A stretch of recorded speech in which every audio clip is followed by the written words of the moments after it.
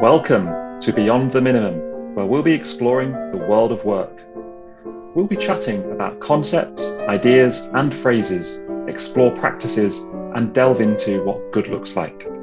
Work can be purposeful, value-led, and more meaningful to all who interact with the workplace.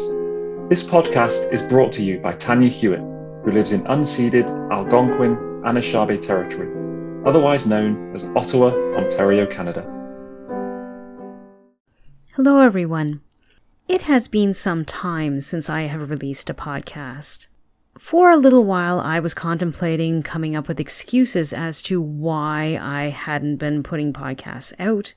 And then I thought, well, even some of the podcasts that I have been listening to for many months, if not years now, do take pauses in between events in their lives or seasons or whatever, and they just say, we're back. So while I could go on with a story as to why I haven't been releasing podcasts recently, I think I'll just default to what a lot of other podcasters that I follow, or even television shows or whatever, would say, and that we're back now. So thanks for coming back. Today's episode is Sayings That Should Cease. Today's saying that should cease is mind your own business. This has been a phrase that has been in my life since I was a child, and it has been repeated to me many, many times.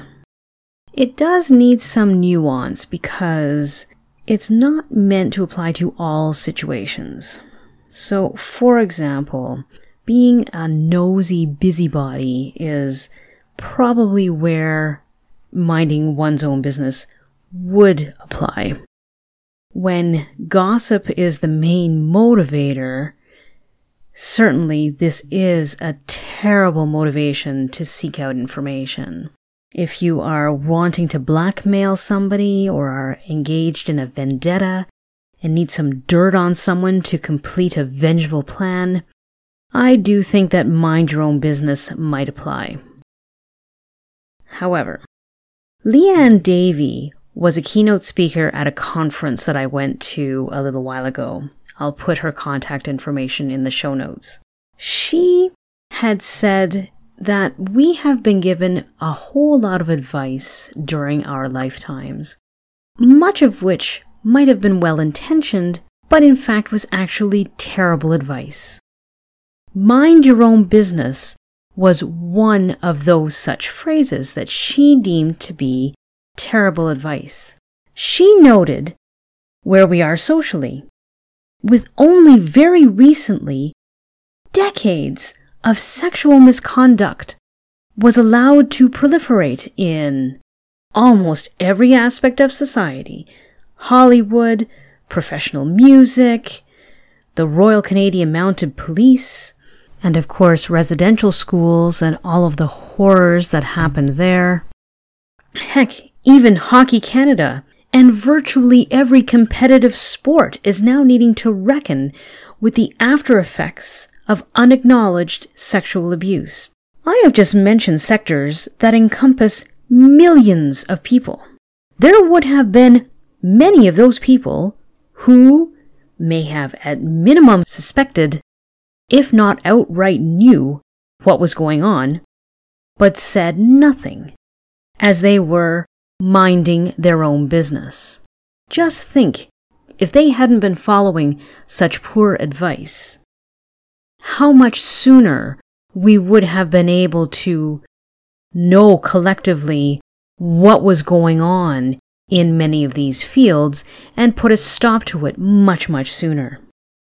I live in Ottawa, Ontario, and presently we have been subject to an inquiry on the invocation of the Emergencies Act. This was in order to put a stop to a protest that was going on in the downtown sector and other places in Ontario in late January, February 2022. Early on in the testimony, it was revealed that one line of policing, who was responsible for threat analysis, handed over their information to the Ottawa police. This threat analyst was asked on the stand if he followed up with the Ottawa police to know if his information had been even read. And he replied that there is a long tradition in policing to stay in your lane. In other words, to mind your own business.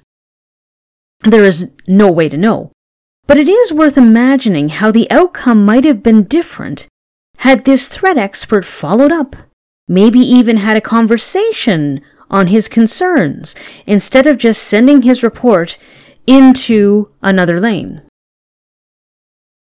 There are many wonderful podcasts out there, and Tim Hartford's Cautionary Tales is definitely one of them. I will put his Halloween episode in the show notes. In his Halloween episode, he describes the paranoia of poisoned Halloween candy in the era that I was a child being completely unfounded, except for one notable case. So this is a spoiler here, just to warn you. In short, a father poisoned his own son due to having been in extreme financial difficulties and concocted a believable story of a stranger handing out poison candy. The police were canvassing everyone in the neighborhood to find this terrible person and received a phone call from an insurance agent who recognized the distraught father in the news as a recent client who just days before Halloween took out life insurance on his son with odd terms, like paying in installments for a very large policy. The police did not know this information and thanked the insurance agent, and the story continues, of course, with the father's arrest and everything else playing out as you would expect. Tim Hartford mentions this insurance agent because he's a player in this story, but I want to raise his actions to the highest mountains I possibly can. He had information on an insurance policy, as he likely had for dozens of others. He watched the news and saw his client pining for the evil person to show themselves. That insurance agent was under no obligation to tell the police anything. In fact, he could have claimed that no one asked him any questions. He could have gone on minding his own business. However, he went beyond minding his own business as he felt he had information that might have been helpful to others. So back to the Emergencies Act inquest. The head of the RCMP, the Royal Canadian Mounted Police, does not look good in the analysis of how the decision was made to invoke the Emergencies Act. I will put this in the show notes, but quoting from Matt Gurney, Brenda Lucki, who is the head of the RCMP, testified that she had not believed the Emergencies Act was necessary. She felt the police had not yet exhausted all their options under existing laws. This was in her written notes at the time.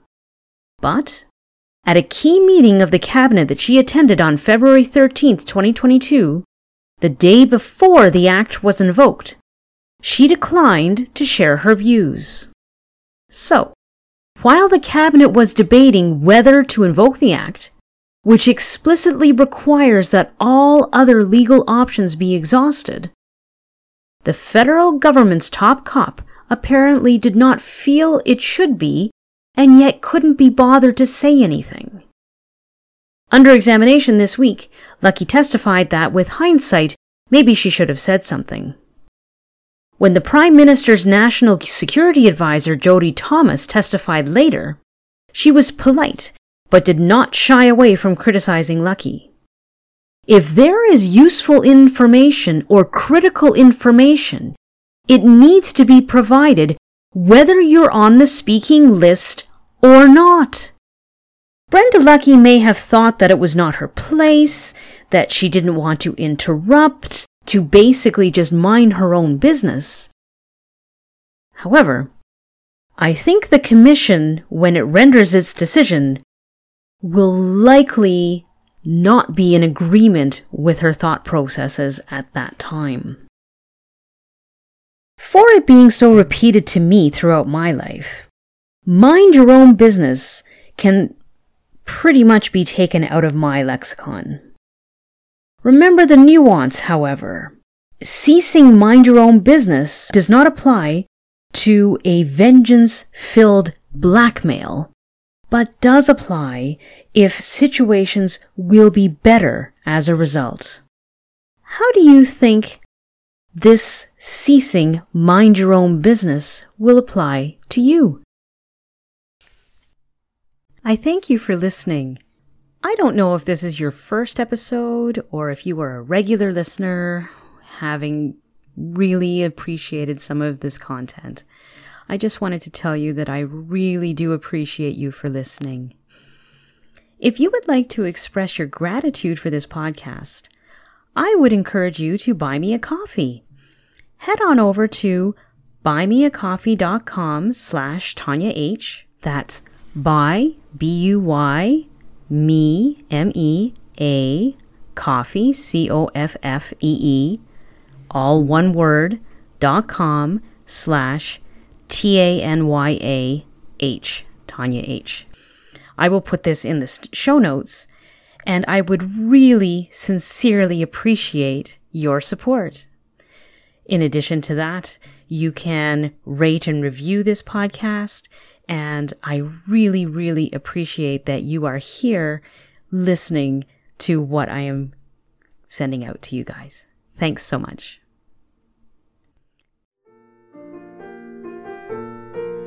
Thank you so much for listening to Beyond the Minimum with Tanya Hewitt. We hope this episode aligned with you. Maybe it was diametrically opposed to you, but at any rate, we trust it made you think. The more we can think about our workplaces and start talking about them, the more we can collectively make a real difference. If you're living in Canada, please find out the Indigenous territory in which you reside and begin using it to introduce yourself. Please reach out to Tanya through her email, tanya@beyondsafetycompliance.ca. Connect and chat with her on LinkedIn. Follow her company Beyond Safety Compliance, and remember to ask yourself the question, how does your work look?